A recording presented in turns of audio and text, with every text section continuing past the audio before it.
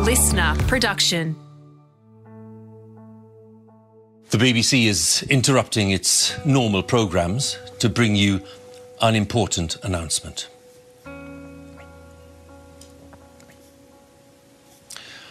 This is BBC News from London. Buckingham Palace has announced the death of Her Majesty Queen Elizabeth II.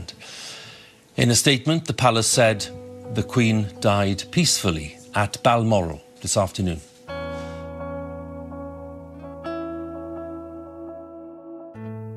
My lovely listeners, I did want to talk with you about the death of Her Majesty, Queen Elizabeth.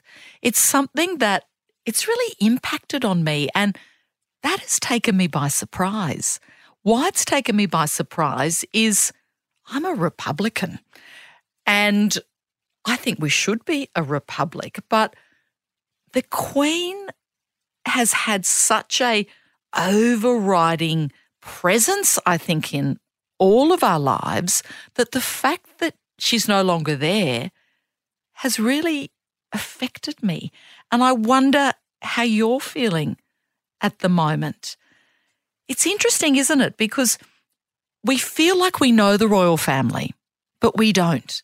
We feel like, oh, they're just like us, but they're really nothing like us. But there's something very special about the Queen, and for me, it's a number of factors. She really epitomises the idea of duty, devotion, eternal grace, and service. Now, as a young 21-year-old, she gave a speech where she spoke about that sense of duty. Now, isn't that extraordinary for a 21-year-old? Here she is, laying out what her life will hold. I declare before you all that my whole life, whether it be long or short, shall be devoted to your service and to the service of our great imperial family to which we all belong. And at the age of 96, she was still carrying out that duty.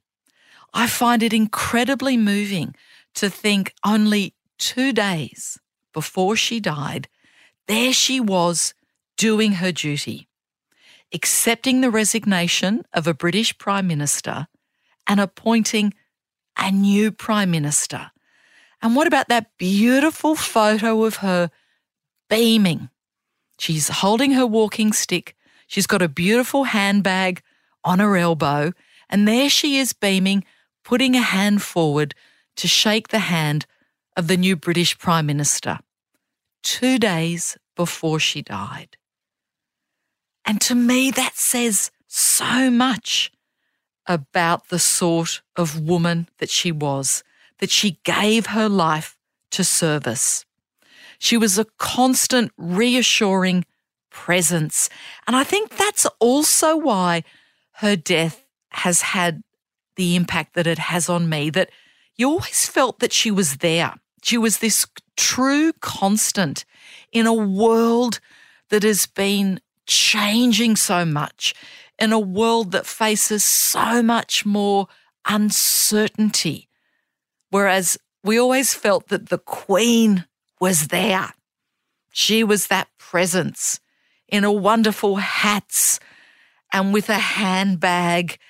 And yeah, she's just always been there, and 70 years on the throne. Now that is something.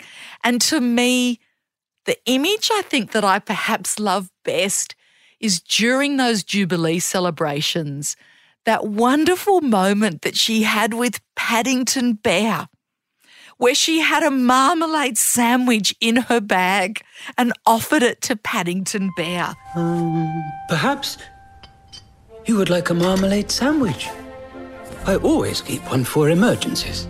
So do I. I keep mine in here.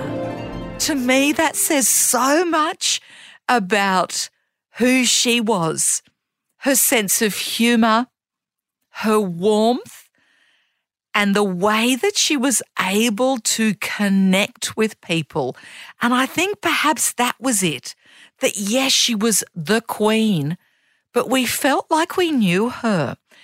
And almost in a funny way, a lot of us felt like she was our grandmother. And I know for my daughters, she reminded them of their nanny, they say. When they would see the Queen, they'd say, oh, she's so like Nanny. And I think for her, that was also her specialness and perhaps why she holds a very special place in all of our hearts, whether we are Republicans or Royalists. We feel like she was our nanny. And especially even if we didn't have one, it was like, oh, that's how I'd like my nanny to be.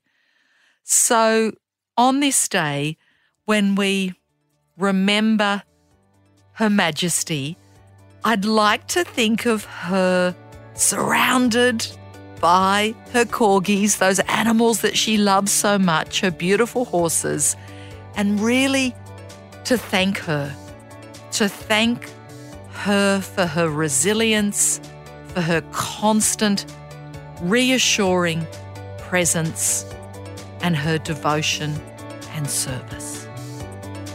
Thank you.